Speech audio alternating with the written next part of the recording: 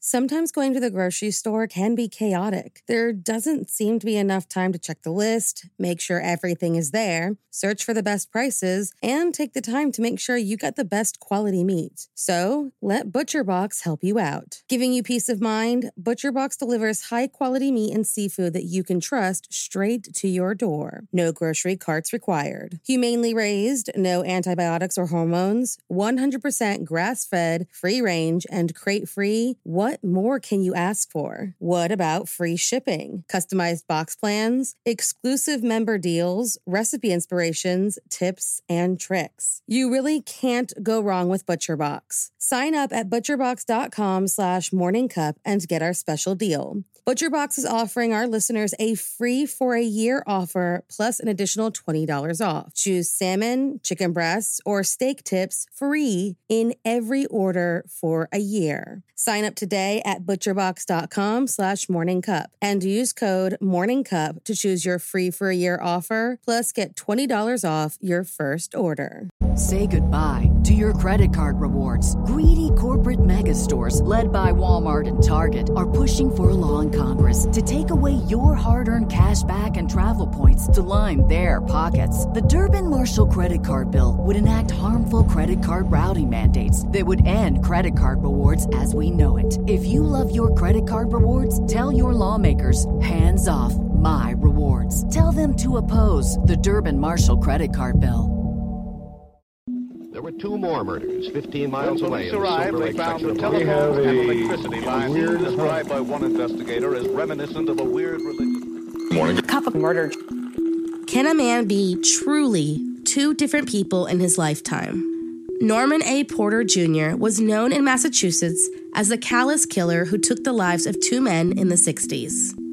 While in Chicago, a man named J.J. Jameson was known as the city's most beloved anti-war poet and was a valued member of the West Side Church. Then, on March 22, 2005, when officials discovered that these two very different men were one and the same, he was arrested and made to answer for his crimes. So, if you like your coffee hot but your bones chilled, sit back and start your day with a morning cup of murder.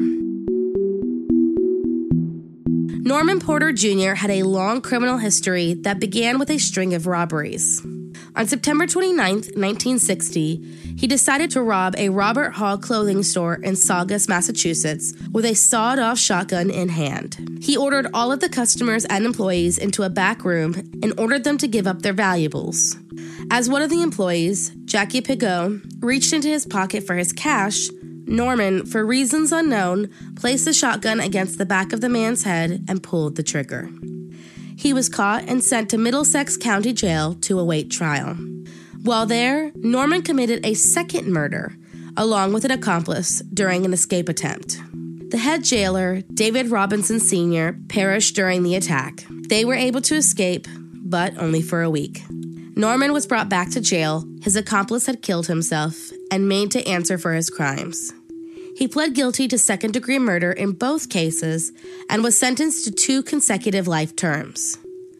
Now, this should be the end of Norman's story, but the way he chose to spend his time in prison would eventually shape the second half of his life in a very profound way. While serving his time, he earned his undergraduate degree from Boston University, started a prison newspaper, published poetry, and founded a prison radio station. He seemed to be a very productive and model prisoner, so much so that one of his life sentences was commuted by the governor in 1975. Then, on December 21st, 1985, while being held at a pre-release center, Norman Porter signed himself out to take a walk and never returned. 25 years passed, and no one knew what came of Norman Porter. And over the years, he became Massachusetts' most wanted fugitive. Then, in 2005, an FBI investigator recognized a familiar face on the Poet of the Month page on ChicagoPoetry.com. This man, who looked a lot like Norman Porter, was a celebrated Chicago poet named J.J. Jameson. A quick search of fingerprints confirmed what the investigator had thought. J.J. Jameson and Norman Porter were one and the same. So, What had he been doing for the last 25 years?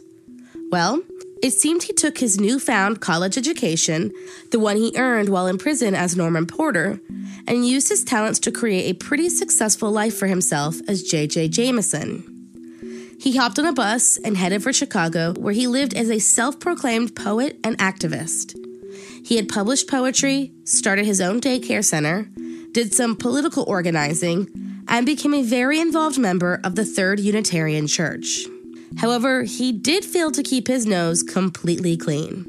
In 1989, as a man named Jacob Jameson, he was arrested and charged with drunk driving and driving without a license in LaGrange, Illinois. Then, in the early 1990s, he was arrested in Olympia, Washington for shoplifting, and in 1993, he was arrested and, more importantly, fingerprinted for theft after he wrote a check to a handyman and it bounced.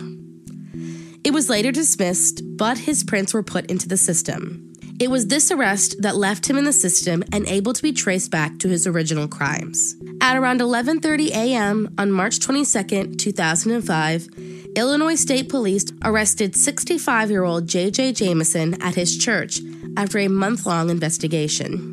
He did not put up a fight and, by some accounts, seemed relieved that his life on the run had finally come to an end. But many had an argument for police. JJ had spent over 20 years as a productive member of society. He had done good in the community and had not had another violent offense since the murders in the 60s. It seemed like Norman Porter and J.J. Jameson were two very different people. Did that account for anything? On October 14th, 2005, Norman Porter was sentenced to 3 additional years for his prison escape. He has had parole hearings over the years and has been denied due, in large part, to his lack of remorse. Though many, even some prison officials, remain supportive of his release. His next parole hearing will be in 2022. Thank you for joining me in my morning cup of murder. Please join me again tomorrow to hear what terrible thing happened on March 23rd. Rate and subscribe and let me know how you like it. If you want to help support the podcast, there's always Patreon or just sharing it with your true crime obsessed friends. And remember, stay safe.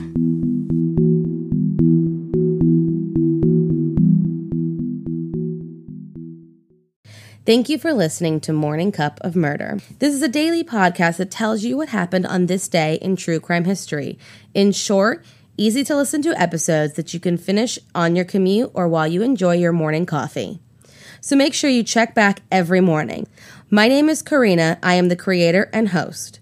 You can find Morning Cup of Murder on Twitter, Instagram, and Facebook. I have also set up a Patreon where you can donate a small monthly contribution to the podcast. All those links are in the episode description. Thank you again, and have a wonderful day.